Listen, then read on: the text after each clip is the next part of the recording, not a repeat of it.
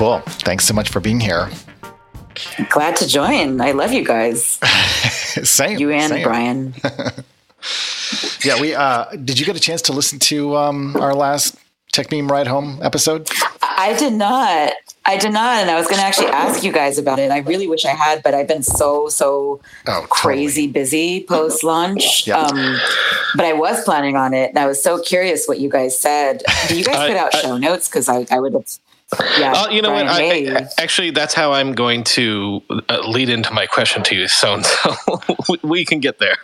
Okay. Okay. Good. I am actually okay. So, point of order. Now that I can rename the title of the space, I'm going to try that out. Let's see. I'll call this TMRH, and then future.com. Okay. Thanks. Yeah. Okay, cool. Nice. All right. That's cool that you can rename in real time. I've actually only been in one or two other spaces, but I've never spoken in a space yet. So this is my very first time with the two of you. Well, also, Sonal, I think this is the first time that you and I have officially been on air together. What? No way. You know no way. Are you kidding? So. That's not true. That can't be true. I'm pretty sure. Wait, so let me think about this for a second. So you interviewed Chris Dixon. I remember helping set that up. Well, he interviewed me, right? You set that up. Right. And then the other way around, you did one later then. Yeah, I've done some. Yeah, but I don't think you and I have ever been officially on air together. Yeah. No, we haven't, because I remember I actually sent my one of my audio guys, over in New York to record that. Right. And then separately, you and I have done feed swaps and promo swaps and stuff, Indeed. But we have not actually been on together. And for the record, we need to change that for sure. 100%. Well, Chris, go ahead. Since we're already doing this, go ahead and do the tee off, and then we can go right to it. Cool. All right, everybody. Today, what is today? Today is June 23rd. Oh my God, it's like halfway through the year. That's insane. This is the Tech Meme Ride Home experience, where every week Brian and I dive into a number of conversations, topics, things going on in the tech world. And we are excited today to revisit the future.com conversation, which we started last week. And we actually have someone from the Future team here who is clearly from the future. She's one of the first people to ever publish a video on the internet about Bitcoin back in 2011. I think I have that right. And Sonal and I have been friends going way back. I think that's true. It hasn't been independently verified, but yeah. Is it a public link, or where can we find that video? It was a public link. It was actually I think 2000. It was when I was at Park. It was one of the second most cited. It was at one time the second most cited paper after Satoshi Nakamoto's paper, the team that put this up. Wow. And it was a paper called, it was about Bitcoin. And it was actually, this is so funny, it was published on SlideShare, which at the time allowed videos. Now owned by LinkedIn and remember that? Into oblivion. But yeah.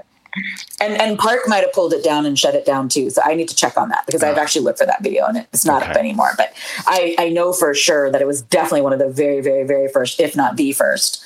I just remember being so intrigued by this Bitcoin thing back then. Well, all this is to give you, credit and credibility for being on the future of so many things. Obviously, you started off, well, I don't know if it started off, but you spent time at Park, Xerox Park. And then I believe you went to Wired after that. And then eventually, you can give us a little bit of background if you like, but now you're over at a16z, working on Future and their podcasting platform and all of that. So if I left anything else that's relevant, please dive in. Sure. I can quickly add one or two notes on that. But first of all, I think it's so fun to be here with you guys. And Chris, you and I, Brian and I are just jamming because as two fellow, kind of early podcasters, he and I trade tips and advice and promos and various things as well. But I met you at Xerox Park. So it is kind of significant that you referenced that background. Yeah. And I do think that there is sort of this weird evolution from Park to Wired to a16z that all kind of comes together into what this future is today. So we can definitely talk about it, but I actually think there is a thread. No, and I mean, that's actually one of the things that Brian and I love to geek out on is putting everything into context to understand like what we've been trying to solve for, whether we achieved it, whether the things that have happened as a result of solving some things caused other problems. And like just the fact that you came out of a different world than, let's say, you know, conventional business or finance or investment or whatever. I think also, I mean, you and Brian are both much more of the storyteller type, the ones who are seeing what's happening, trying to put it into context, weaving together narratives. And that's, to me, like the fabric of understanding where we've been and projecting into the future. So not to, wow, I totally tee myself up there, but like projecting into the future, which is what you're working on now. So in that sense. Future.com specifically, yes. Like I said, I didn't mean to do that, but you did buy the domain, so you have that. Anyways, so I'll let Brian jump in now because he had a specific question and he can maybe tee us up based on some of the things we talked about last time. Yeah, well, first of all, Son, we've been hearing rumors about Future for a while now. You and I have even spoken about it before it went live and things like that. So number one, congratulations on it finally coming to fruition. First of all, has it gotten the what do you think the response and not even in the media, but just the response on the wider internet has been to it so far? Are you guys pleased with what you're seeing so far? Yeah, I definitely want to speak for the whole team, and I would be completely lying if I said I've read every single thing or heard every single thing. Like, I actually am bummed I missed even listening to your guys' podcast discussion about it. You know well enough not to read the comments, so. Well, weirdly, I am obsessed with that. And even when I was at Wired, I did read the comments because I actually find them useful and helpful. But really, we are really focused on building the thing. So that is where my focus has entirely been. I've been very close to the metal. I actually have not been that involved with any of those pre-leaks or conversations as much. So been extremely heads down on literally doing the work. And to that point, Brian, your question about what I think the reaction is, as you can imagine, there's been definitely a variety of flavors from different camps. I personally like that there is no one definitive reaction because what we are building, and I care more about proactively what we're trying to do versus reacting to what people are doing out there, quite frankly. What we are building is attempting to fill a gap and a hunger and a need that, honestly, I first saw on the podcast. When you look at the success of the podcast, which is not a small, tiny podcast. Brian, you know this. It's pretty big and pretty significant numbers. It's not small. All of your podcasts, yes. But you don't even have just the one, right?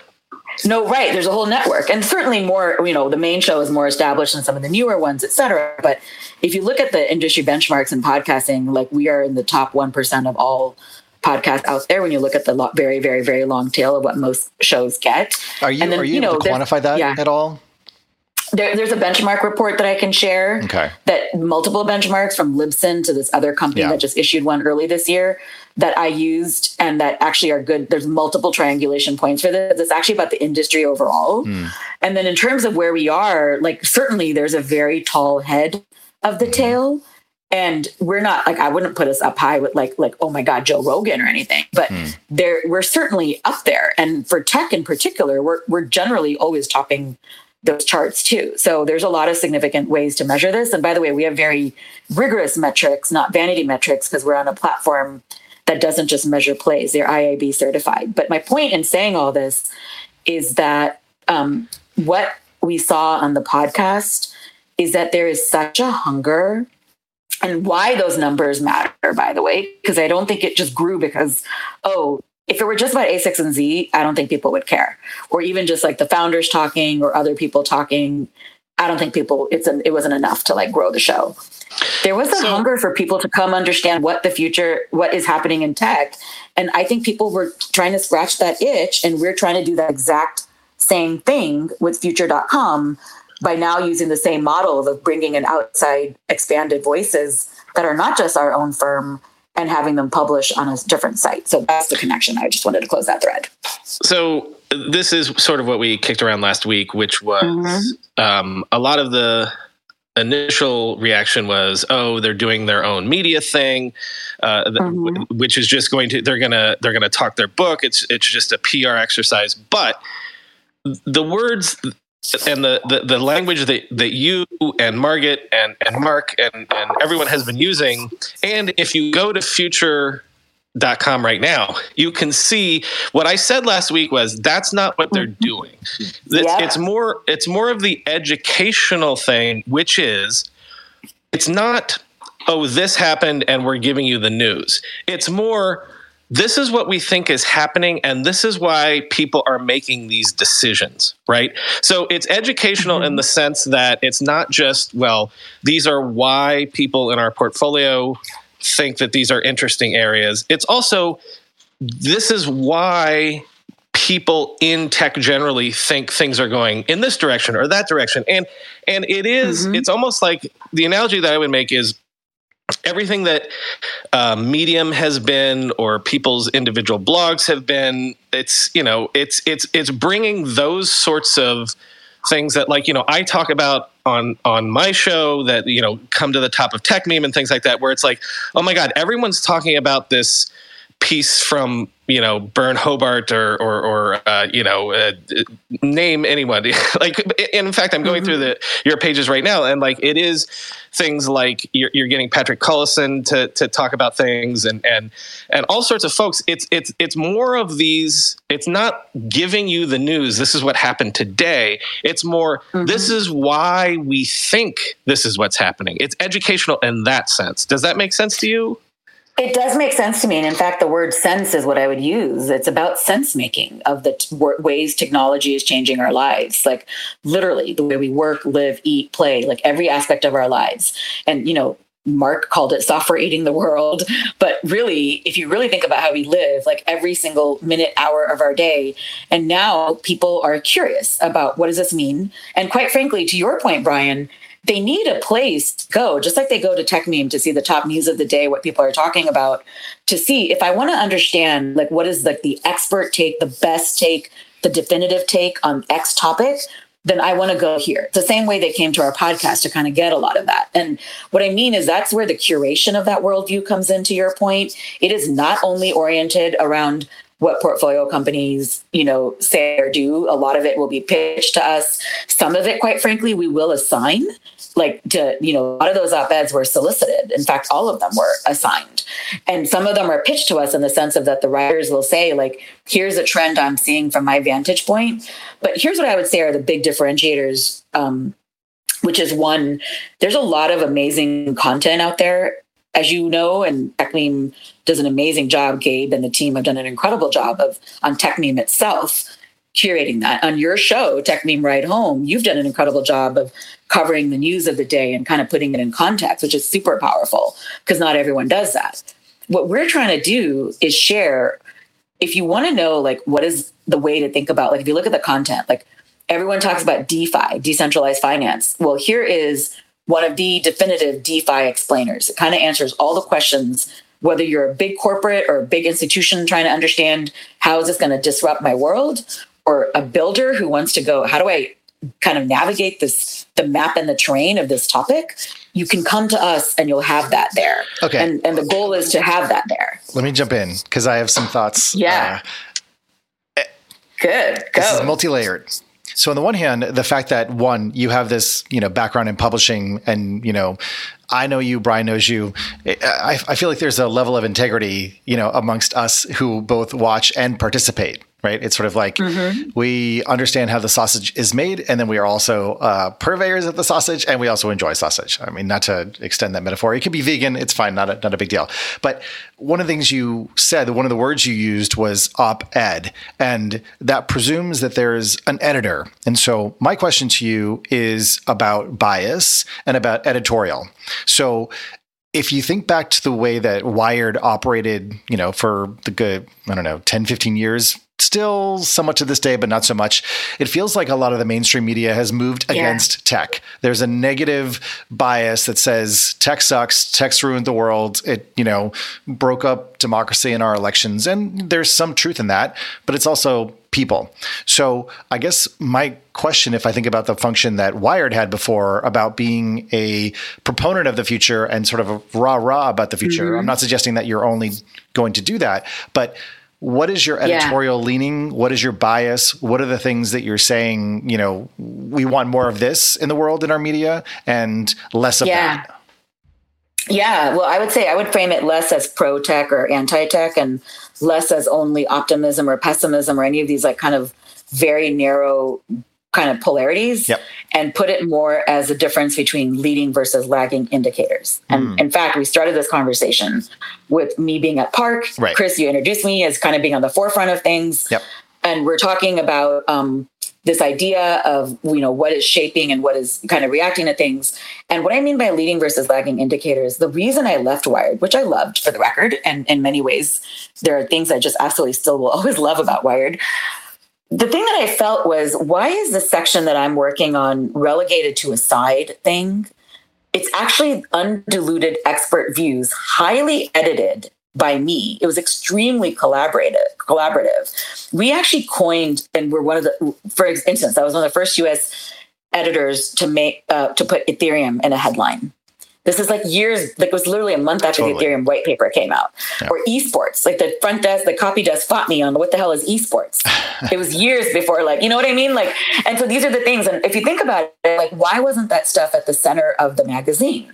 And it wasn't for any reason except that it was a different model. Well, and not to coin a term or to coin term, but your coin terming, I'm sorry, this is nothing to do with coins, but actually, yes, in a way, like logical or thought coins, like you've provided a lens through which to understand things, either based on their positioning and relative relationship to things that already exist, or by, saying nothing like this actually exists. So let's call it something totally new. Like Ethereum isn't connected to anything. So therefore, you don't have any bias when you come to that term. Bitcoin, even by embedding the word coin next to bit, you have a sense that it's digital currency. So it sort of is self-referential and explanatory. I mean, even for me, like with the hashtag, like it's the hash symbol and it's a label or a tag. And so it provides, it's like a step stool to getting to that sense making that you're talking about. So, well, some of it does start with the label, but I would actually, sorry to interrupt you, Chris, but one thing I would say just to clarify this and what I mean by leading versus lagging indicator is that sometimes it is baked into the term and sometimes you are coining a term when you're doing that. But it's exactly this theme of curating a worldview that is both responding to the cues and signals that you're seeing, but more from the front lines than where they've already been like reported to death, or more from like the leading indicators. And why I came to a16z was I felt like at Xerox PARC and at Wired, I had seen like a lot of things that were we were covering the past and the heyday of sort of, kind of in that rear view.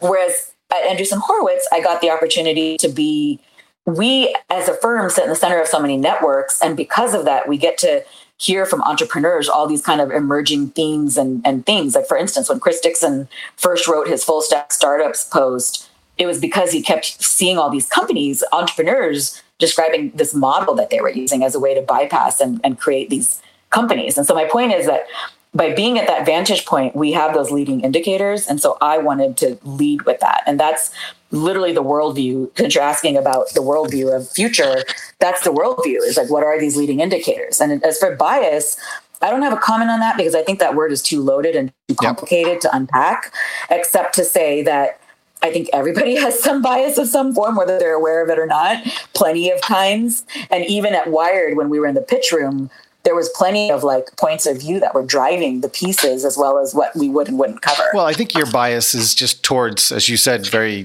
clearly like the future, and it's not retroactive or retrospective. It's not looking, and maybe this is an interesting question as to how much do you take stock of, the impact and some of the negative consequences that we're living through and trying to make sense of versus, again, cheering a future or being, very open-minded about how things may turn out. Right. Yeah, we're definitely more on the latter in terms of being, particularly in the sense of not to say that implications don't matter. That's actually a key thing that we ask people to cover. Maybe that's the question. Really how do you bring in some of that broader context that says, oh, well, when we did this last time, we kind of screwed some things up, but actually the net of it was actually quite positive.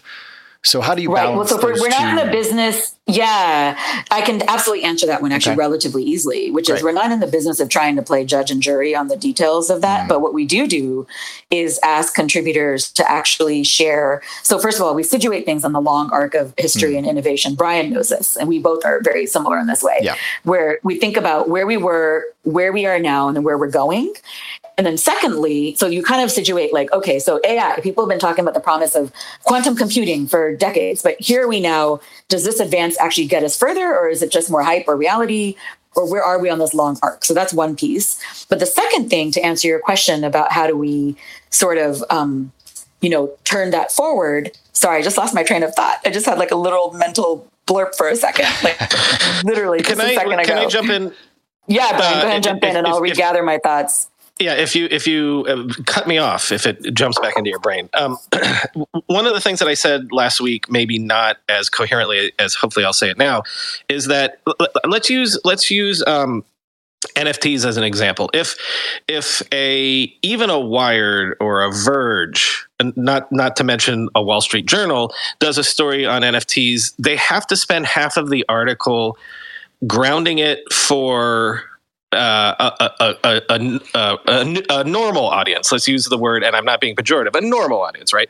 So to what degree is this, well, can we, every time, if you're going out and trying to spread ideas and talk about the future, like, can we just skip over that sort of like hand waving about like, well, let's lay the ground. Can we assume that people know what NFTs are so that if an essay comes out on the future, that we can skip all that and just go to what we want to say about NFTs? Does that make sense?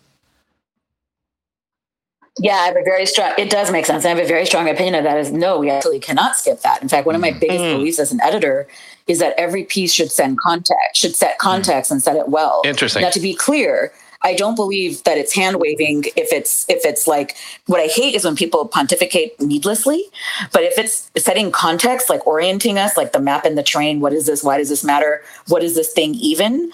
I believe the art of really good editorial is actually straddles a line where you don't make a trade-off between, quote, dumbing things down or assuming knowledge, and you still have depth, but you can, with really good execution on editorial, you can actually make something so deep, so nuanced, and so smart while also bringing people along.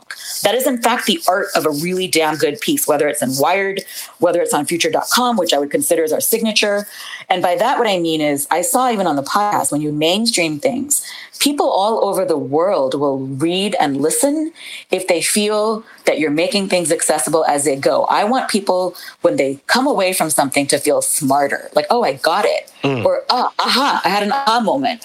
Or, oh my God, I'm thinking about this a little differently than I did before. Why doesn't it happen enough? Even if you're a deep expert, I don't have a comment on why it doesn't happen enough elsewhere, except that I think every media outlet has to define their own signature for how they're going to reach their audience and what their identity is.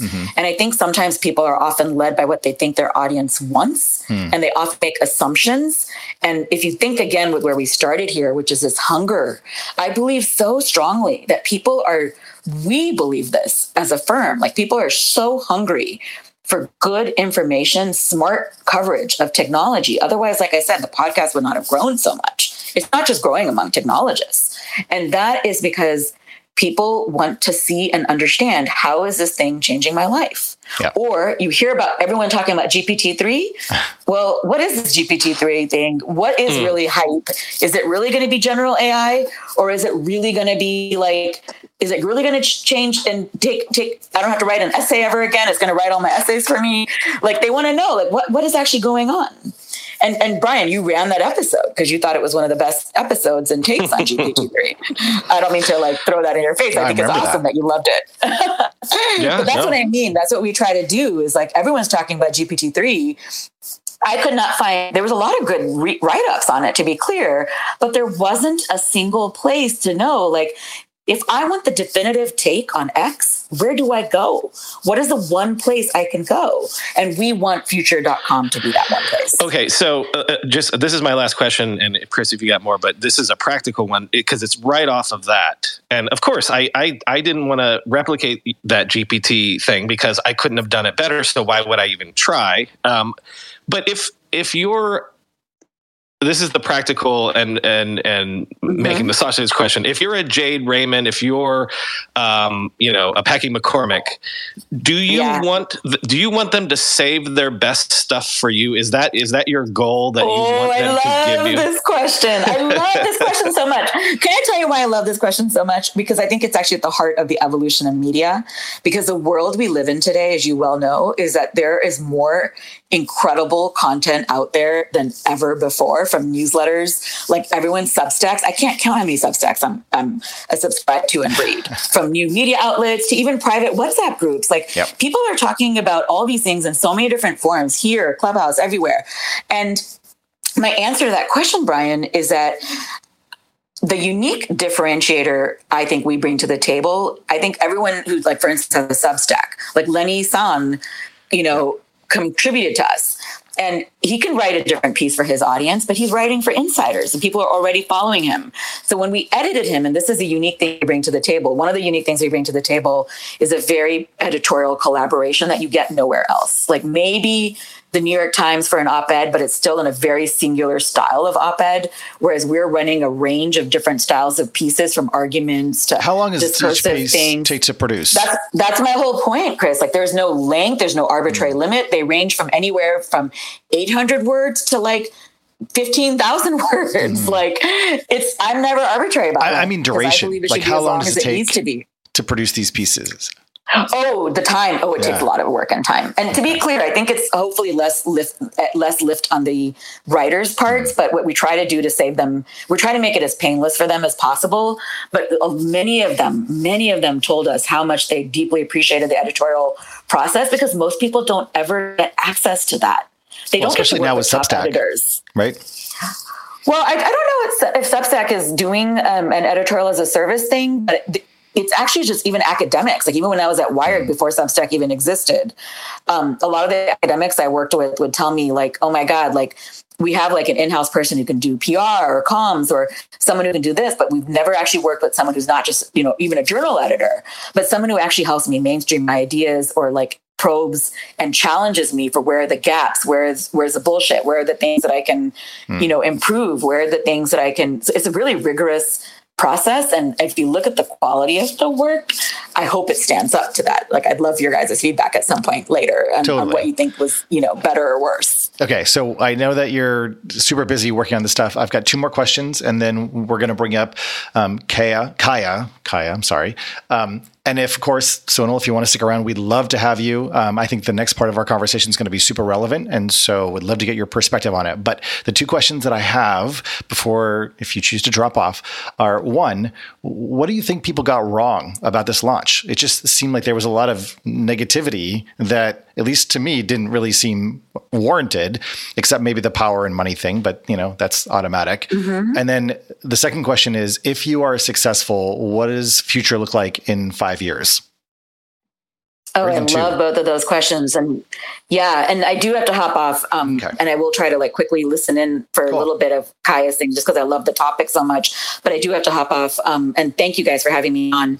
I think I just answered that in a really simply one way, which is, I would love us to kind of evoke the kind of feeling that people had in the, you mentioned, Chris, at the very beginning, like the early days of Wired, like future nostalgia. Kind of this excitement. Yeah, a little bit, but also bigger than that, though, because this is a big difference. Okay. So one part of it is, like, you have that excitement when it came to your inbox that, oh my God, there's a worldview. I know that there's this one place that is going to describe this really important thing that's changing our world, and that people aren't talking about enough in a way that's smart and thoughtful. But the second piece, and this is really important, is also that it gives people a sense of, because the difference between Wired back then and today is that technology is everywhere now. So everybody's talking about technology in different ways. So now the next thing is, how do we bring more people into it so that they see the power for either becoming creators or builders or even like one of my favorite things is getting messages from people listening to the podcast, for instance, or other pieces. Like when we did the crypto canon, for instance, we had a mother who was literally breastfeeding her baby, and like, I can't remember what state she wrote from, but she said she came across the crypto canon and she was reading it while breastfeeding. Can you just describe what that is for the listeners who don't know? Oh, sorry. Yes. It was basically a curated list of readings that I had, started doing and then pulled in the rest of our team to help us. And we published it, which is basically like where to get started for all levels of crypto, whether you're beginner, intermediary, or later. And my favorite email, I'll try to hunt it up and see if I can find it and share part of the screenshot without revealing her name, was she was literally breastfeeding her kid. And then she read all these articles and decided to then go into the space because of reading that. And the other thing that we've done is actually had policymakers reach out to us to say, can I talk to that person who wrote or spoke about that piece? Because I love what they're talking about. I think we should propose legislation based on that. That is influence. So I want it to shape and influence the way people think, and yet giving them the tools and the mindsets and the frameworks that they come to their own conclusions. We're not going to tell people what to think. Got it. And I've pinned a link to the Crypto Canon. Obviously, you can find it pretty easily. The one thing that I want to just hear from you, if you can, comment, is again, like, why was there kind of this negative response, or what are people getting wrong about their impression of Future? Honestly, I think it's too, it's not that I'm trying to avoid it at all. Frankly, I think it's awesome to talk about, but I think it's too complicated to distill into one response. But what I would say is, I think like anything, anytime there's a mismatch when people are bringing kind of their own lens to the topic, it's kind of like that story of the blind man and the elephants. Everybody's going to come at it from the way that they're touching the elephant. An elephant is a trunk. An elephant is the leg. An elephant is the tail. That's actually the part that cracks me up, because I obviously have a picture of the whole elephant. And so for me, I'm just kind of like, wow, it's what I see over and over again to kind of address that somewhat is it's essentially filtered exactly through that person's point of view, almost regardless of what we do, honestly. Yeah. So, for me, I mean, I'd say as someone that this is my job every day to pay attention to the zeitgeist, it wasn't negative so much as it was skeptical. So, I mean, that's not the same thing as negative. That's just like, we'll see, will these computer people make it in phones kind of thing. You know what I mean? That's not negative. That's more, we'll see. Yeah. Totally. And by the way, this is an MVP. Like, it is our first step. Like, we are building. I would never want people to come away thinking like, oh my God, we've like got it baked and figured out. Like, we are absolutely evolving this as we go. And I'm super excited. I just want to leave one last note before you guys bring Kaya on, whose work I love, by the way. So I'm excited to listen for a couple of minutes before I hop off. But thank you. Love it. I love. Taylor first brought your work to my attention, and I just love anything that talks about creators so smartly and thoughtfully. But basically, I would just say that we're open for business. And if people want to contribute to us, I hope you do. If you go to future.com, there's at the very bottom of the link, I've written up pitch guidelines that literally lay out the whole thesis. Like, it's funny that no one's writing about that, because it actually says right there what we're doing. No one has to even guess at it. That would mean people would have to like do their due diligence. So, oh my God, seriously. And I just want to say, I love talking to you guys, and I'm sorry that I can't stay longer. But we love you, really appreciate love you guys too. Love that you were able to thank you so much. Absolutely will listen to this. Thank you so much. I'm going to go on mute and listen for a couple minutes. One thing between you two though, before you totally drop off, is mediums and formats. Because we're going to be talking about social audio with Kaya. And so one of the questions that I have about future.com is, where else do you see this going in terms of mediums? I mean, obviously you guys have a huge investment in Clubhouse. So at least the firm has, a financial future in social audio. But for you guys personally, is it important to own the property in the real estate, or are you willing to, in this case, you're on Twitter Spaces and Brian and I don't own this.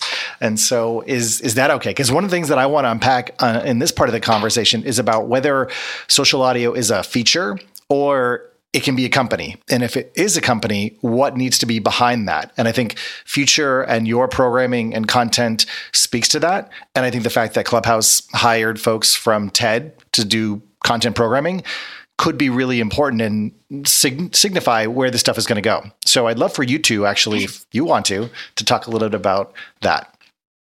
Well, I'm going to defer to the three of you guys because that was your guys' topic, but you guys know I'm super bullish on audio in general. Totally. And as a firm, we love audio. And the thing I'll say about audio is I think people honestly falsely homogenize it like text. Like no one would ever say text is like one format. Audio is many things. It can be short things. It can be conversations. It can be podcasts. It has many, many, many flavors. It can be snippets. Yeah. So I think that's something to think about. And clearly where we started this conversation is with the podcast. And Future is an extension of that idea of bringing outside voices and that worldview and using experts first, people who are first person experts, undiluted by reporting. So direct from the expert voices.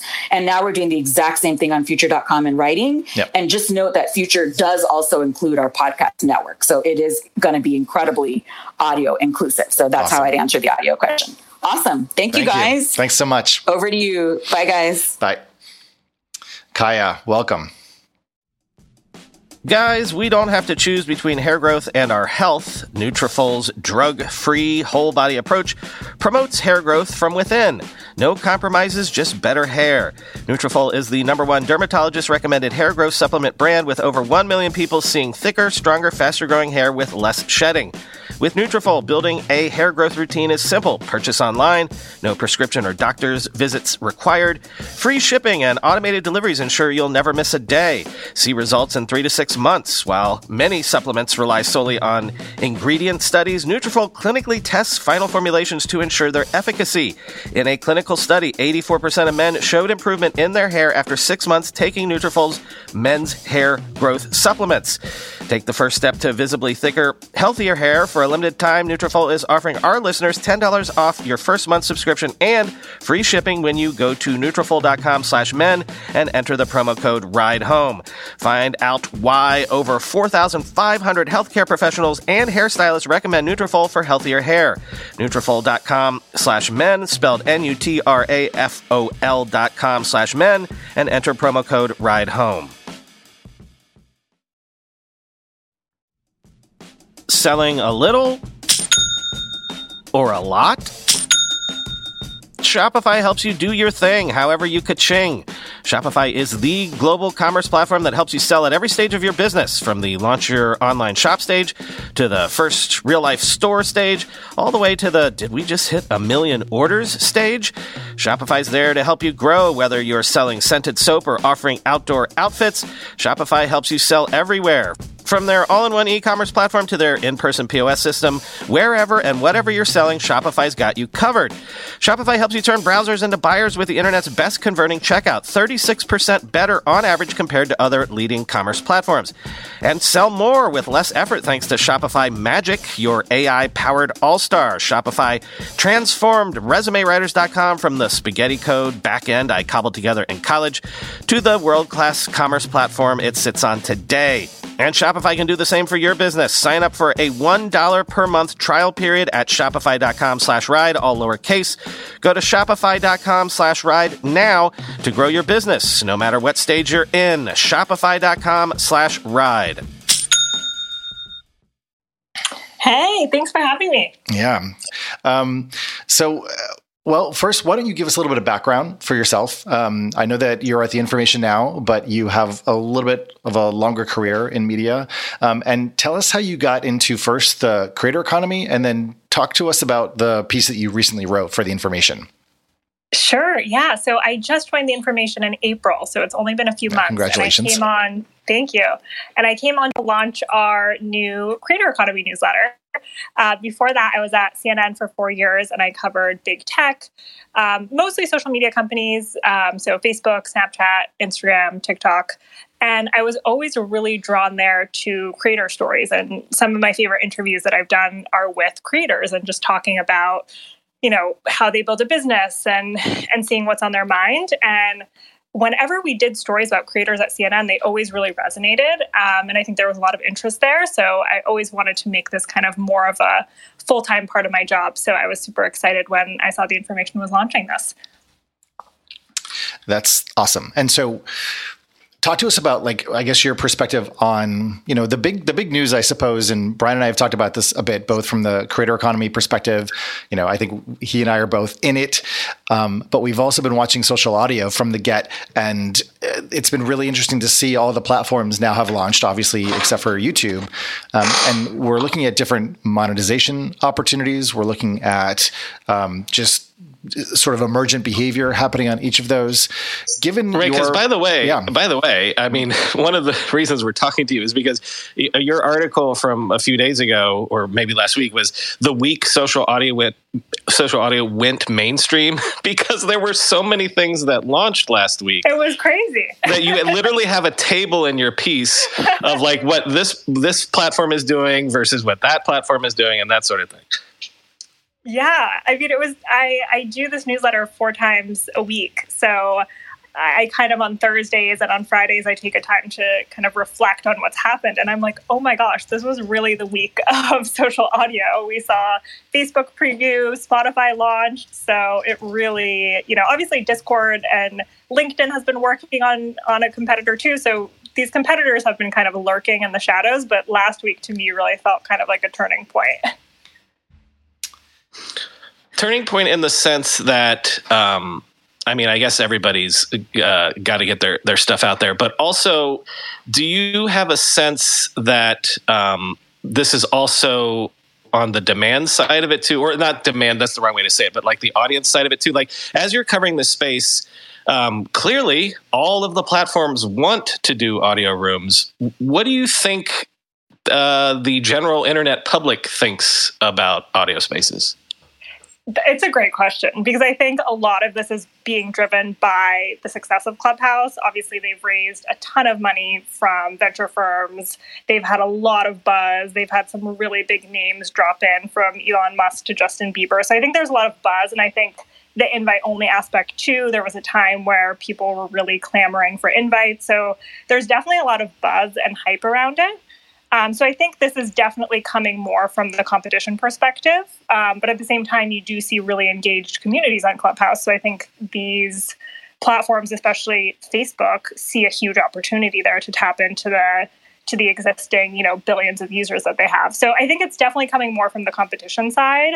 I still think kind of the average casual social media user is not tapping into this as much. Just because it's still super early. I mean, we always see this, even when Instagram launched stories, for example, it wasn't like everyone was using it on day one. It's always kind of a slow adoption for kind of the mainstream audience. Oh, I was going to just say something about Facebook, and I'm kind of like, okay. Yeah. So my question is, like, how, or do you see like their social audio rooms fitting into their overall strategies? Because yes, I mean, certainly Facebook might have, made some overtures to acquire Clubhouse, as they often do.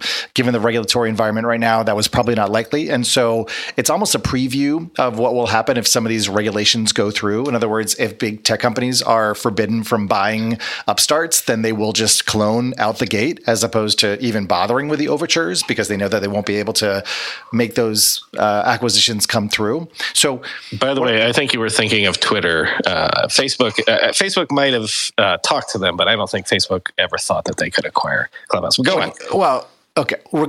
Regardless, I feel like corp dev divisions, all circled, Clubhouse at some point. Whether they were serious or not, or just trying to figure out which features to copy, I don't know. But it would go with the pattern that we've seen before. So I guess my question is a little bit about, one, is social audio kind of layering on existing communities? In other words, were people getting together, and now, whether it's due to the pandemic or due to just the popularization of, iPhones, mobile phones, devices with mics, and video fatigue from work, that people are more interested in hopping onto audio? Or are these new communities forming because social audio just is creating a new type of connection for people that previously either were text inhibited or video inhibited, or they just didn't find the other mediums that compelling? Do you have a sense for where this growth is coming from? Is it cannibalizing existing behavior, or is it built on existing networks?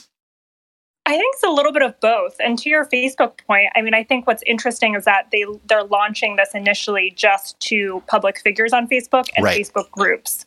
So Facebook has obviously struggled, with kind of being associated with being like a boomer app at this point. But one of their two big strengths, I think, are events and groups. A lot of people have told me that they have not deleted their Facebook yet because they're in a group that's super valuable. So it's very telling that they're launching this live audio room feature to groups, which you can see there's already existing communities, really strong bonds there. So to roll that out to groups, you can see a really, interesting and positive use case there. On the other point, I mean, I think it's a mix. Like if someone offers me a regular phone call over a Zoom call, I'm like, yes, please. Like, I think there definitely is that fatigue of being on video all the time. And it's just nice. Like for me right now, it's 9:00. I don't have, I'm not on a video. I don't have to look presentable. I can just, come in and speak. And I think there's something refreshing about that. I think there's also something about the intimacy of voice. For some reason, it feels more intimate than a video. There's also I did a story at CNN before I left about just kind of the rise of voice in general. I've noticed myself personally using a ton of voice notes during the pandemic. So that's how I've, stayed in touch with a lot of friends. Well, even just voice messaging, like asynchronously.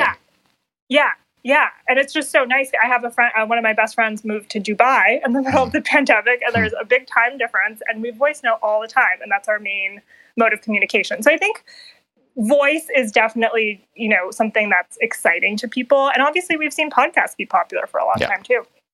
But I realize for everyone listening to this live right now, this is not as interactive as some social rooms might be. And that's because we're recording, and we'll put this out there to the world, and we'll open up later on in the show. But obviously interactivity is a big shift in terms of like the podcast format. The podcast format it's great. It's high signal. You can play at 2x. I'm sorry, I might speak, fast, but you can't 2x me. So I guess that's another aspect of this where it's very participatory and it's ephemeral. So it has other aspects that other mediums don't really have, where there's not really a permanent record per se. You can hop in a room, you could just listen, you could be multitasking, doing other things. So it's filling in a bunch of gaps. And it seems like there was a bunch of other maybe subtle behavior that was happening that then contributed to a comfort of doing this kind of on mainstream social media, whether that's video game and Discord and having those experiences, or just having, like we said, voice memos, sending stuff back and forth like that. I think one of the things that's happening now, which is interesting, and I'd love to get your take reading the tea leaves, is around monetization and what that ultimately looks like. Twitter coming out with ticketed spaces that go from, anywhere from $1 up to $1,000 per ticket is pretty interesting. I don't think that we've seen that type of audio only event anywhere else. So, do we think that that's interesting? Is that going to, blow up? Is Twitter suddenly going to hire some from TED and have their own programming? How do you maybe think about that type of cultural content being produced by each of the platforms? And how important is it for each platform to invest in high quality content versus just allowing people to have kind of whatever conversations they might have amongst themselves? Yeah, I think what was interesting about doing the table in my piece is that every single one of these platforms has some sort of monetization. Even Facebook barely launched and it has monetization or plans for monetization. And I think that hasn't always been the case with these types of products. I remember when Instagram launched IGTV, which is their long form video feature, and it was supposed to be this YouTube killer, and they had absolutely no monetization for creators. And to make a long form video, that takes a lot of time and effort and production. So, and it really didn't take off. It was not the YouTube killer that some people, mused it could be.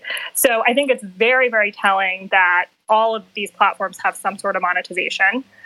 You're also seeing kind of monetization sprout up already naturally. So there's, sponsored Clubhouse rooms already, which are being facilitated between the creators and the brands directly.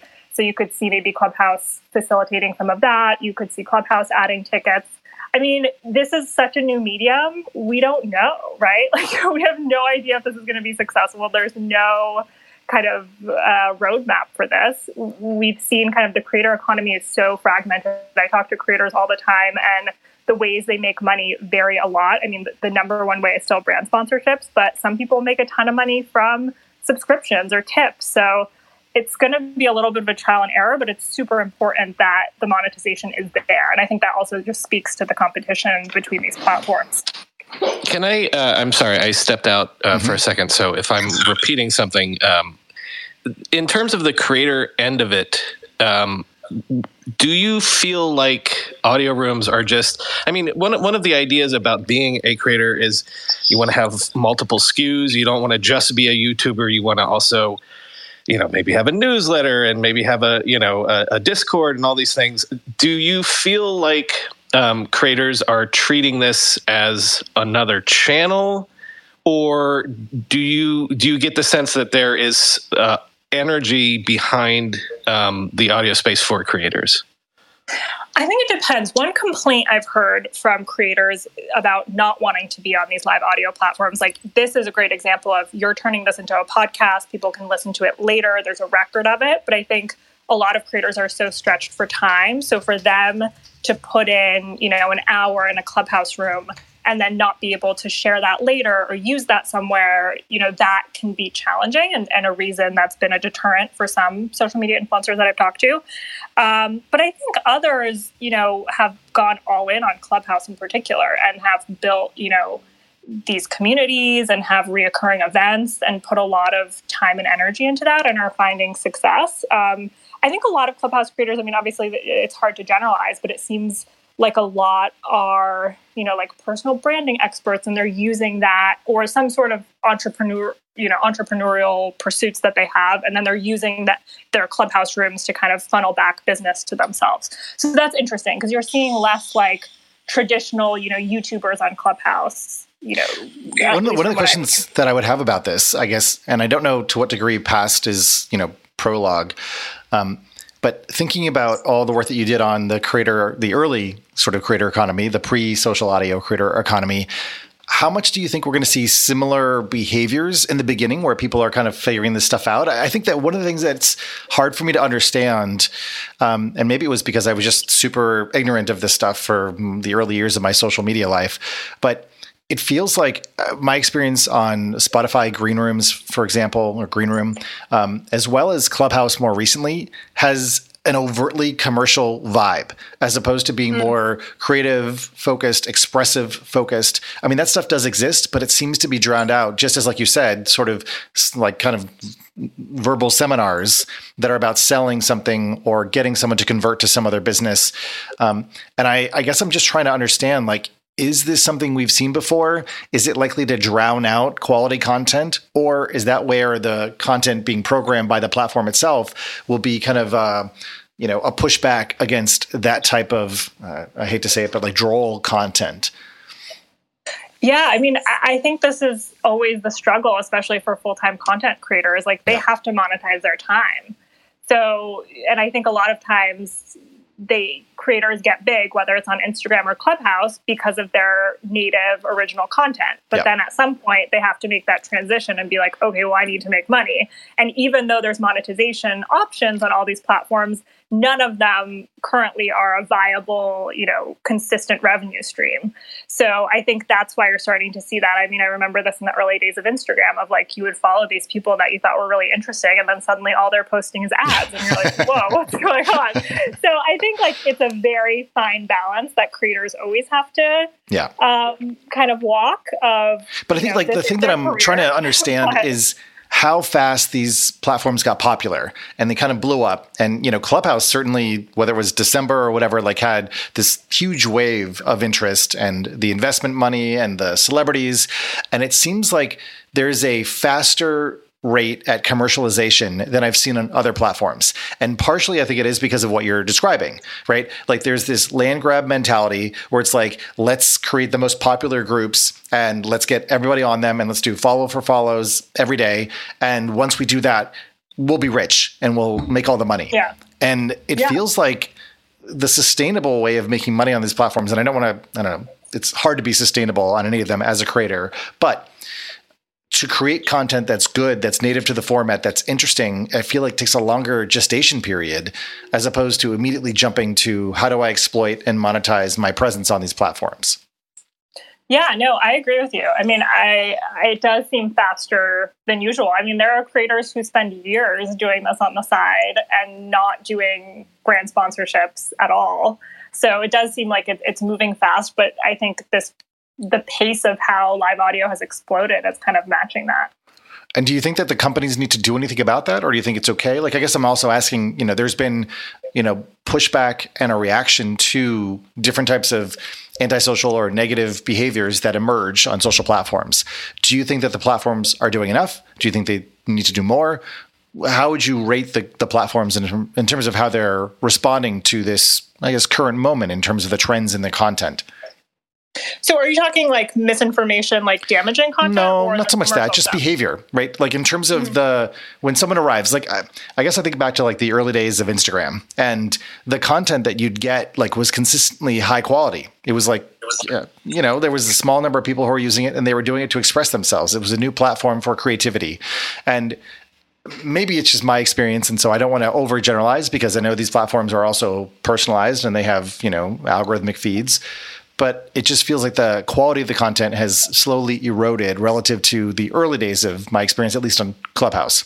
So my question is about the long-term viability of these platforms, gaining enough of a foothold and sort of setting the roots that is necessary to create enduring cultures versus being overrun by, the weeds, Yeah, no, it's a really good question. I mean, I think with Clubhouse's hires, you can kind of see they might be going towards a direction of more formalized program and high quality content. They hired an executive from TED, and they've hired a longtime Google engineer to work on spatial audio and just kind of making the whole experience, better and less of maybe like an open mic free for all, I think is what I called it in my newsletter. Right.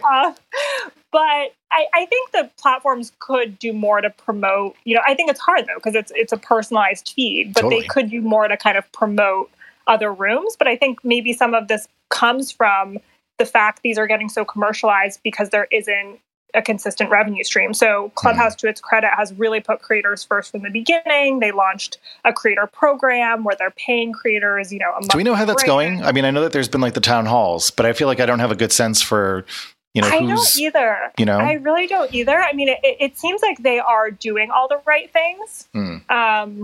So I think, but I think some of that commercialization comes from the fact that there isn't a great way to make money otherwise. So you kind of feel like you have to press, push your brand or your, whatever. The other side of this, again, to the other side of the table, you had a interview, I think just today actually, with another friend of the show, Hunter Walk, and talking about how at least $2 billion of investor money has been poured into creator economy startups so far this year. When you talk to creators, is this just sort of like boom times, man? This is like, this is an old man analogy, but like the stand-up comedy boom in the 80s or something, where it's just like everyone wants to talk to us, money's coming at us left, right, and center.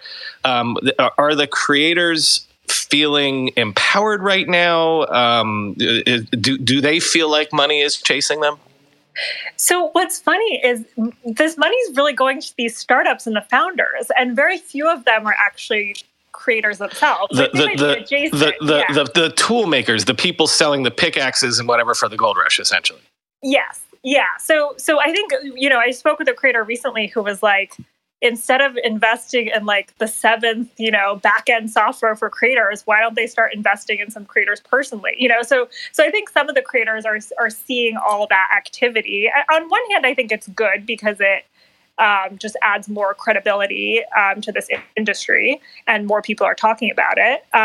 But I think a lot of that money is, it's going to the entrepreneurs and the startups, not necessarily the creators themselves. One more thing, and Chris, forgive me if this is taking us into a completely different tangent, but go for it. One of the things that I've been talking about on our show recently is this idea of whether or not the creator economy is being held back by the App Store taxes. Oh yeah. I did this topic. Yeah, I have some math that I'll pin to this space. Right, and I said that on the show today. Like, if you do a super follower, if someone pays you $10 a month for your tweets, you basically walk away with around $5 of that, but $3 of that goes to Apple or Google. And even if Twitter takes even $1 of that, like, so in the sense that if you're a creator, so much of the rake is going to, I'm sorry, but it's rent seeking, because, like, Apple didn't do anything. If Twitter is the facilitator that would get you that $10 a month, and they're only taking 10%. I'm sorry, I'm editorializing. My question is, what do you think about this idea that the creator economy can't really take off if we can't figure out how these middlemen are going to take their cuts? Yeah, so this is fascinating to me, because some people have been talking about this for a while, but it hasn't really gotten into the public conversation until a few months ago. The first time that this was kind of spoken about publicly was during the Epic Apple trial, and Epic's CEO cited their creators and said, look, we're trying to make this ecosystem where creators make money. And when Apple takes 30% off the top of that, that makes it really hard. And that kind of started all these complaints. We had Mark Zuckerberg very publicly, say, we're not going to take any creator fees. And when we do, it's going to be way less than Apple and Google. Twitter yesterday cut its take. So it was originally going to take 20% of earnings from super follows and tickets, and now they're going to take 3% until a creator hits $50,000 in earnings. If you check out my pinned tweet, you'll see the math. It's pretty insane. Yeah, when you look at that, so okay, a Twitter Spaces ticket is $10. Apple gets $3.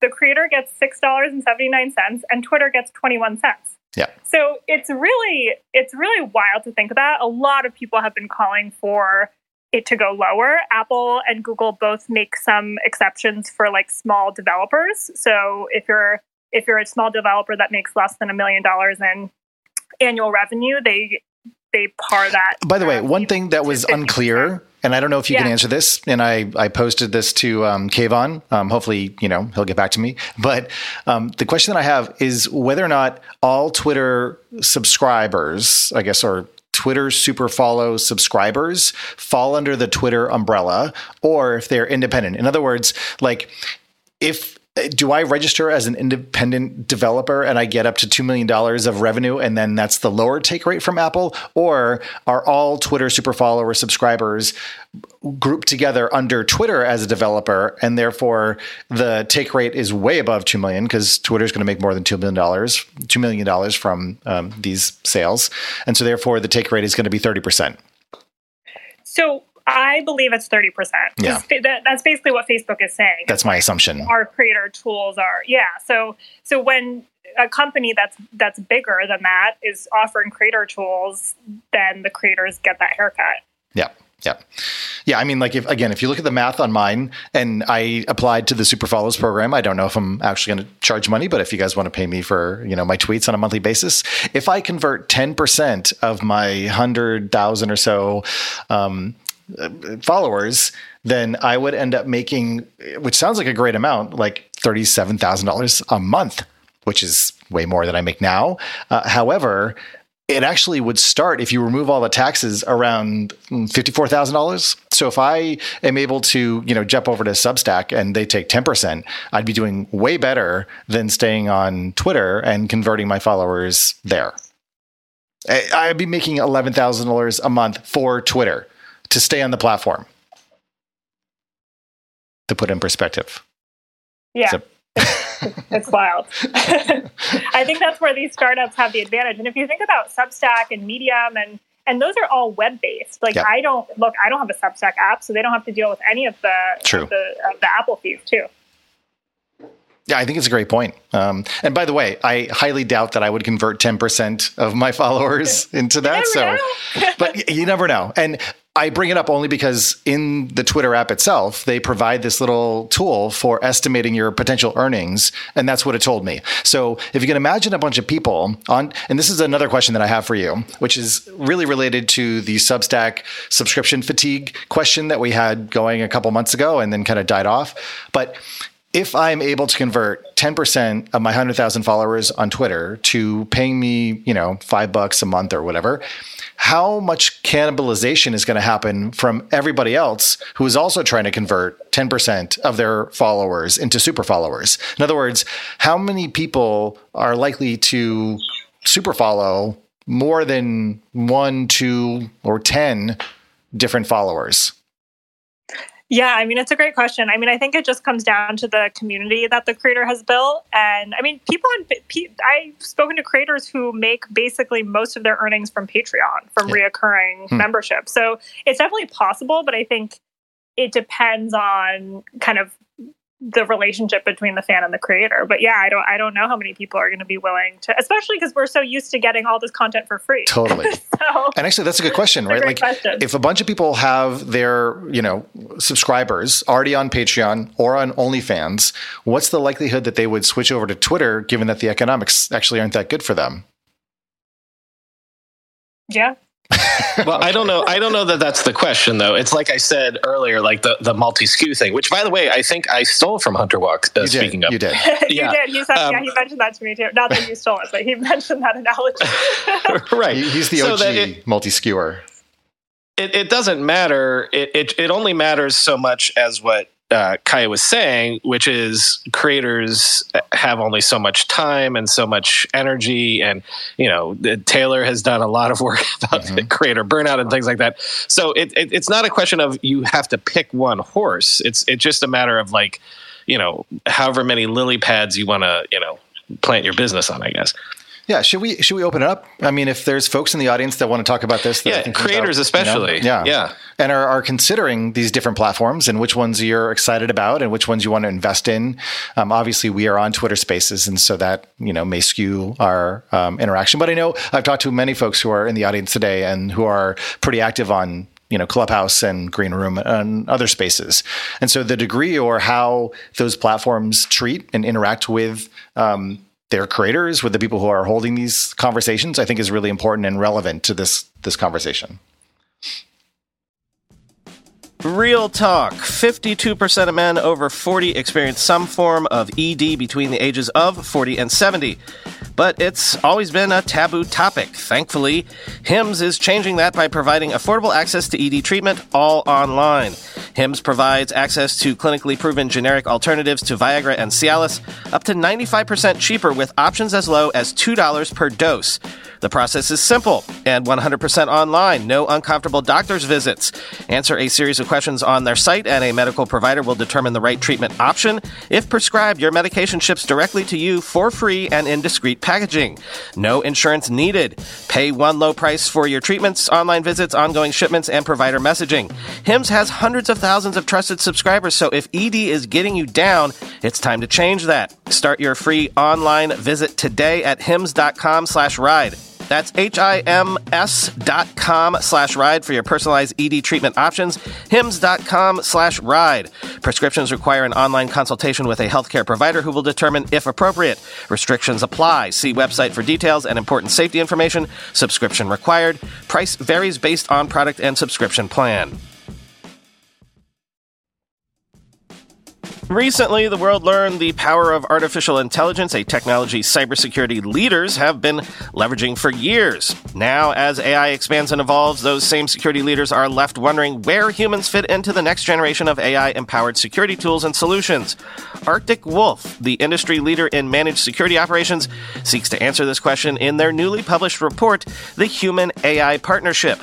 Access the insights of over 800 cybersecurity decision makers in North America and the United Kingdom to better understand how organizations are weighing the benefits and risks of deploying AI tools. Uncover the biggest obstacles to turning AI and human engineers into a formidable team. Discover why the near-term benefits of large language models are being upended by a crucial flaw in the technology. and learn what the rise of AI tools mean for human practitioners moving forward. Get your copy today at arcticwolf.com/techmeme. That's arcticwolf.com/techmeme. Let's see. We've got Steve. I'm going to bring you up, Steve. You can say something quickly if you like. And we've got Remy. We've got Morgan. We've got Randy. We'll just bear with Twitter Spaces, which has not worked for me reliably today. Okay, well, Chris, you're not the only one. Okay. You can see Joselina laughing as well. We've all been talking about the little bugs here and there. Okay, cool. Well, you want to say just who you are and what would you like to contribute? Oh, yeah. My name is Bremy. Basically just one of the many smaller creators in social audio. And just like I love social audio just because most of the other mediums just... I worked on being out and talking to people. That's how I worked in the real world before we went into a pandemic. So it just made sense. Also, I do want to say it's so nice to see you in the space, Kai. I've been following your newsletter. Just like the way you cover your stories, phenomenal. I'm glad this conversation happened between you and Chris. Oh, thank you. Oh, and also thank you because Remy, this conversation and getting Kaya on here was thanks to you. You replied and got me into a conversation, and that's how this happened. So thank you. Yeah, and I'm glad it worked out. I literally, as soon as I remember you made the post about social audio, Kai, and I was like, it would be phenomenal to just see her do a space and like just hear her thoughts on social audio in social audio. So what questions, Remy, do you have for Kaya? I think my biggest one is, have you had an experience, like, what has your experience been like in social audio? Have you been using a lot? If you have, what has it felt like to you? Great question. So I am very much a lurker in social audio. So like I've done like a handful of Twitter spaces. I have not spoken in a Clubhouse room, but I very much lurk and just pop into things. I think for me, I do think Twitter has a big benefit of the built-in network. So I've been on Twitter, I think, since like 2011. So when I see spaces pop up, I'm like, oh, I know this person, or I follow this person. This seems really interesting. Whereas on Clubhouse, I am still a little bit lost of like where to go and what's interesting. And I'm popping into random rooms. And, I turned on like the maximum notifications you can get. And I was like, oh no, this is that's dangerous. Total noob move. But so I do like pop into stuff. There's a Clubhouse room that I love I think it's called All Day Dreaming, and it's a creator named Hyla, and it's just like these really soothing beats, and no one speaks in it. Yes, no one speaks in it. Everyone is just like listening, and it's so soothing, and I love popping into that one. I think Facebook will kind of have this benefit too. But mostly, I mean, to me, a lot, like the experience is very much the same on a lot of these platforms. Like the interface is all similar. The functionality is pretty similar. I think like where it will differentiate is the speakers, or like if you're involved in a community. There's no diamonds here, so. Yeah, I know, true diamonds. Also, like I find the chat in Greenhouse like very distracting. Very distracting. Interesting. I find it very interesting how I feel like, Chris, we've gotten into, and Joselina especially, we've gotten into these little threads on the timeline about this, like the very small differences in the UI and the little details in the room, how significant big of a difference it makes. Yeah. Yeah, it's the crazy. Okay, you guys are like social audio pros. For me, I very much like come at it as like I'm just kind of like an average social media user. Like I don't spend hours. Kaya, it would be really great for you, not to like, put you on the spot too much, but being a creator or setting up your own room, like one of the things I haven't done yet that I need to do just, for completeness is to schedule a room on Green Room and set up recording and see how that is relative to here on Twitter, where I'm juggling kind of DMs, I'm juggling my feed, I'm juggling like pinning tweets. Like, is this, and it's not like you can open it on an iPad either here. It's like you have to have it open on your phone, and you have to share to your space from your phone. Yeah. Yeah. So I'm a bit of a, tweet DJ right now, and it's a little bit confusing. Whereas if I was on, Green Room, maybe it'd be different. I think Clubhouse has done a really good job of trying to be an app that you can, shut off your phone basically and put in your pocket and just kind of listen on your earbuds and walk around, and you don't really need to interact with the space too much. Mm-hmm. Clubhouse that's interesting. That's from like the host perspective. So yes, since I'm that's what I'm saying. As a listener, to me, obviously there's subtle differences, but for me, it's like what the I kind of imagine you with a notebook, like walking around in the back, like listening, and I'm like, no, come up on stage here, like take the mic. I know what they tried to pull me on stage in on the Spotify one, and I was like, "Oh no, I don't know what I'm just here to observe. I do not want to go to the bathroom. Here. I'm out." Right. Who else wants to jump in here? Me. Who? Nathan. Oh, Nathan. Hey, what's up, Nathan? How much? I think I saw my buddy from college in here. I just want to give him a shout out, Carlos Aguilar. Okay. Cool. Yeah, might have been here earlier. No, he's still here. Oh. Any other questions about social audio or anything, Nathan? Did you want to contribute? Yeah, so I've been heavily on Clubhouse. Okay. And I've also recently tried the Green Room. Yep. I think the Green Room is a bit jarring. It's kind of hard to navigate. It feels a bit too dark inside. It is. Sort of like a dark club. Uh-huh. It's like you're in this abyss and trying to figure your way around it. I think the strongest competitor to Clubhouse is Twitter Spaces. I like the fact that you can like have these emojis. Yep. And that adds some more emotion to the. Would you pay for a Twitter space, a ticketed space? Yeah. You would? Sorry, a call was coming through. I have to end it. Yeah. That'll kill any social audio app. So clearly the operating system needs to adopt that. Yeah. Hey, Chris, I was going to say, not to jinx us or anything, but usually we have that. Right around the hour. Twitter, I know. Twitter Spaces. It's like the Bermuda Triangle of social audio. Yeah. So far, so good. But so then I just jinxed us. Yeah. Well, I want to hear from Randy. Randy, you've obviously got an interesting perspective on this. You're building a business in the space. What's your take? It's kind of a question, half statement, but I feel like each of these audio rooms is getting a very specific, not reputation, but more a target market. So rooms or platforms? Platforms. Okay. So I feel like Green Room is turned into the social platform, especially with the rise of it being linked to Spotify and podcasting, versus now Clubhouse. I see like it's a lot more business focused. Facebook, I feel like it's going to be a lot more social than it would be business focused. And then Twitter Spaces, I feel like it's been very tech focused as well in terms of the conversation.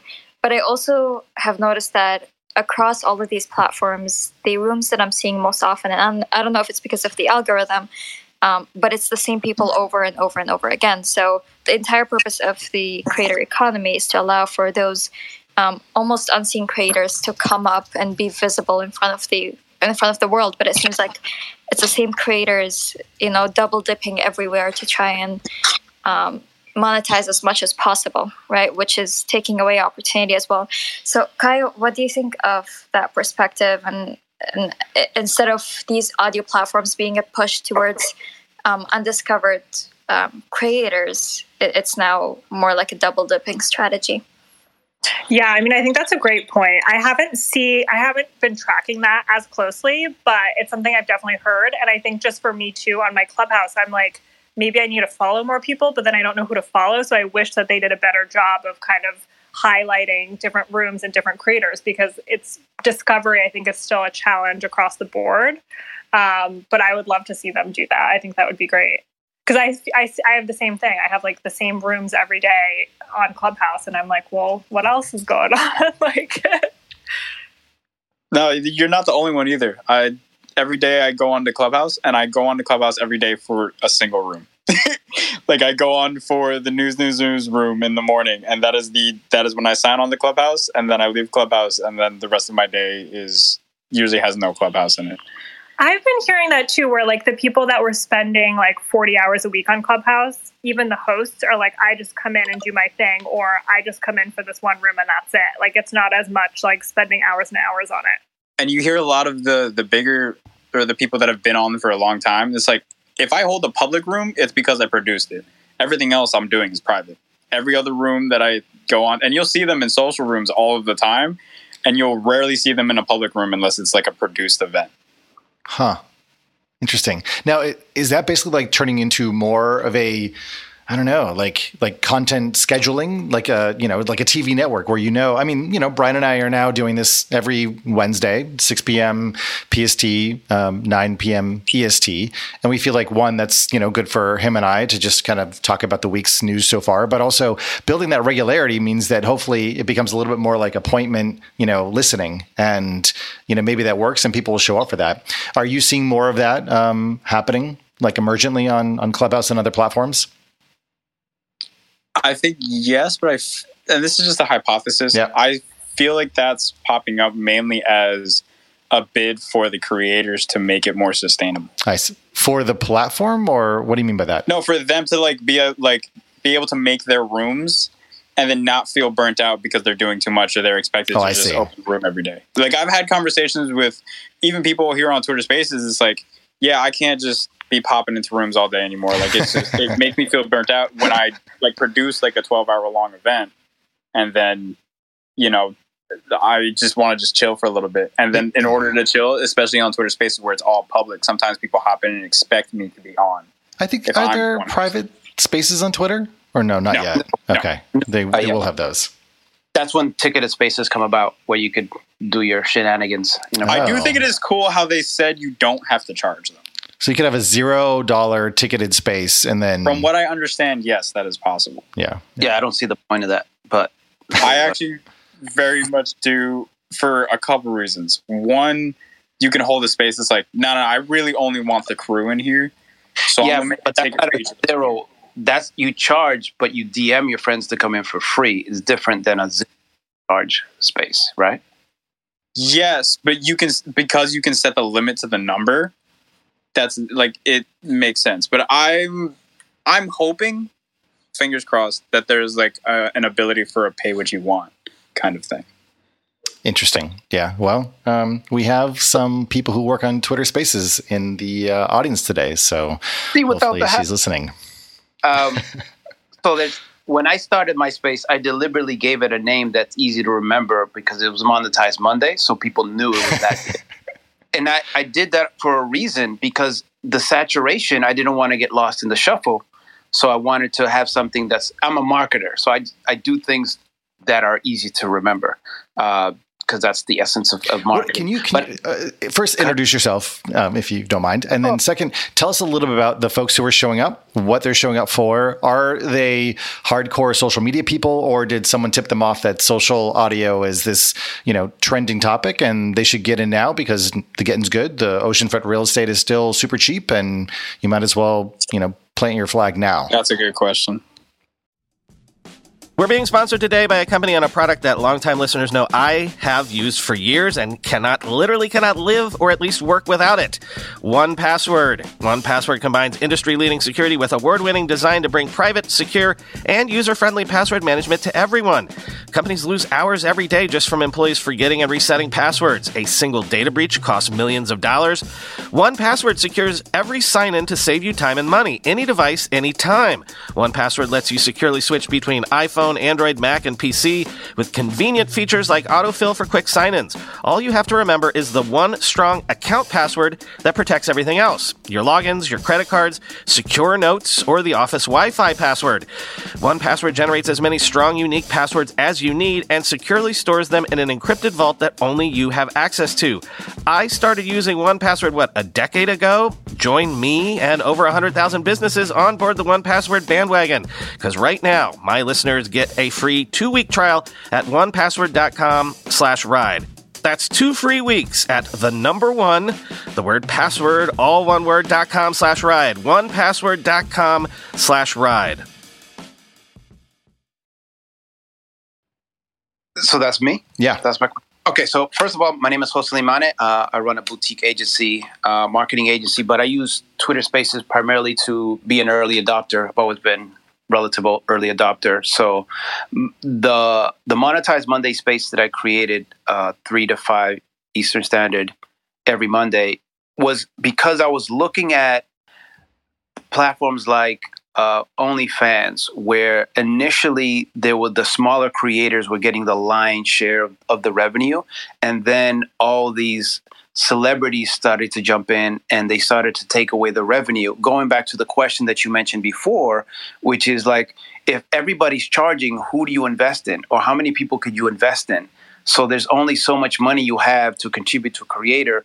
Are you going to invest the $4 in a little known creator or the celebrity that you've seen on TV or in a rap video? Right. So that's an interesting thing. So I wanted to have the preemptive discussion, because when I first enter a Twitter space, I've already monetized it because I had an offering, and then I had already gotten tips before the tip jar.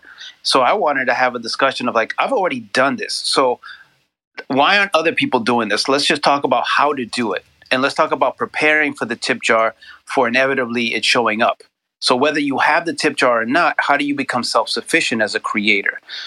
So that was kind of like the whole logic. But one question I did have, to address the issue of on the phone, I've actually been on the phone and in the Twitter Spaces and in other apps. What? So they solved that. So I do a lot of testing. I've been in multiple spaces simultaneously. So I do crazy things. So don't follow me. I just test stuff out. Anyway, so my question to Kaya is, what percentage of the creator economy are creators supporting other creators? Do you know this information? Oh, this is fascinating. So my biggest struggle with this beat is the lack of data, because this industry is so fragmented that it's really hard to get good data. Like, I would love to know that. I mean, I have no idea. I would imagine it's somewhat. Are the platforms not forthcoming, or like if you ask them, or how? What does that look like? I don't know. I mean, I'm sure the platforms have the data. Kaya, you're the information. You need to know. There's no ComScore for this yet. There's no Nielsen. True. Yeah, but that's the point. There really isn't. So that's why I need to plug my database that's coming out next week. But what is this? So I looked at U.S.-based creator economy startups that have raised funding this year, and I'm building this database of creator economy startups because there's no one else that did it. So I was like, all right, I'm going to do it. Yes. I need that eyeball emoji just because as soon as you said that, I was like, ooh. Because one of the interesting things, because I go to so many of these social audio apps and things of that nature, one of the nice things that I notice about Haps, which is a video streaming platform, is that they reward the frequent user of the app with creator coins that have no value intrinsically for themselves, but are specifically designed to give to other creators in the platform. So every day you jump in, they give you more coins to give away. So I thought that was kind of like gems. It's like a mental exactly. And Loom did something like that too, right, Hosteline? Well, Reddit has it with coins app. Also. Yeah. So the interesting things is gems have no intrinsic value, but in Haps, they're converted into value once you give it to someone else. I'm sorry, how do you spell that? Say that again? How do you spell that? It's HAPPS.TV. Great. So they're kind of like Chuck E. Cheese tickets. Yep. So what's nice about that is what I do is I'll host my Twitter space. Then I'll also stream it live on Haps, which goes to Haps TV. It goes to Twitter, Periscope, YouTube, Facebook, Instagram, and also Twitch, which you can monetize, but that might violate the TOS for that. And they have an output for other services. So as I'm having a space about monetizing spaces, I'm monetizing my space to show people how to monetize your space. I first of all, raise my hand on that. Yeah, go ahead. You go ahead, and then I got one question that we should wrap. But go ahead. Haps specifically is unique in that it is very like a lot of tools we used to see for Twitter, original desktop tweet deck, where you could post to like 15 different social accounts. Right. The original generation of API when it was just unlimited, right? When it was easy to spam everything. Mm-hmm. Yeah. It's what's bizarre to me, and something I would ask of the whole social audio thing in general. I keep seeing duplicates of this of these apps that like knockoff social apps that have exactly the same function. That's normal. What the thing that boggles my mind is choosing out of all the types of applications to shoot your shot for, and like, you know, try to make your take of an app, like a type of app. Any sort of like streaming, like where this heavy like media data is being streamed. I just like choosing to do that and take that infrastructure challenge. I do not understand. Like, I don't see any reason for like the not throwaway, but like the continuous flood of social audio apps that I get in my email inbox. So you're saying that there's just like a lot of clones that are being produced, and it's like, why are they doing social audio? Yeah, well, not just in this space, but like, okay, even Haps. Okay, like Haps is a relatively faceless tool in terms of I've seen basically zero tech coverage of it in talking to its creators. But it's as powerful as Restream or more right now. I don't understand how that happens. Because like the infrastructure behind it is, I believe it's definitely temporary, by the way. Anyone who's really into apps, that sort of cross-platform magic where you get to stream to a billion different video apps or a billion different video services. I mean, I guess yeah. So on the one hand, it feels like this is an arbitrage opportunity, and it feels like people do just, you know, multiplex in order to figure out how to, you know, monetize content, and there's ads inserted. So it just feels like it's supplemented in that way. By the way, I went to haps.tv, and ironically, there is another conversation happening right now called Social Drop-In Audio Wars, Clubhouse, Twitter Spaces, Facebook Audio, Spit-off, Green Room. So we've already been commoditized. This conversation is, you know, is already taken. It's done. I wanted to actually bring this to a close. Brian had one more question for Kaya. She's been so generous with her time. We invited her on, and she's taken the barrage of our questions, and so I really appreciate that. Brian, what do you got? Just two closers, and they're from things that were earlier, so this is kind of tying things in a bow. But great. You know, there's a long-standing like sense or sci-fi trope where sometime in the future, the only economy will be we'll all have shows and we all pay to watch each other's shows and things like. So when we're talking about this, like, you know, is that dystopic or is that future.com?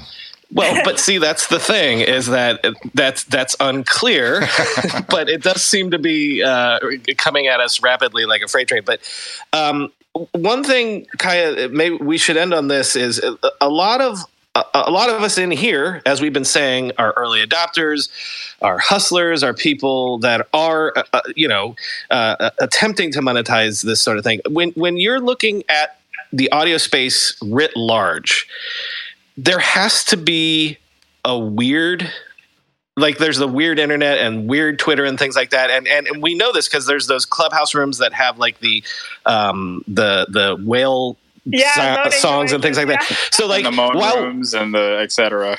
is this medium? You never bought the Moan CD? No, I'm just. Is this medium doing things that maybe, even though we all think we're on top of everything, like, is it evolving in ways that maybe we're not paying attention to, and it is doing its own thing and it's going to find its own level? No. I think that the internet has always been weird. And there's always going to be like cool and weird corners. Like on Discord, there's a server send each other all day. And like, it's actually soothing. Or there's like, threads. I think like that will always on every movies be kind of like weird and like fun quirky. But I think live audio and that will ultimately where like these are strong. The speakers. Kai, you seem to be breaking up a decent amount. Oh I was no! gonna say it's a sign. It's clearly a sign. We've run our luck. But Yeah, Kaya, listen, thank you so much. Thank you to all of the speakers, all of the listeners, but Kaya especially, who has sat through an hour and a half of this, but given us such great insights. Thank you so much. And please plug anything you want, the information. Right. Actually, where are people going to be able to find that database? Go ahead, plug your newsletter. Now's your chance. Can you guys hear me now? Or no? Yes. Yeah. Yes.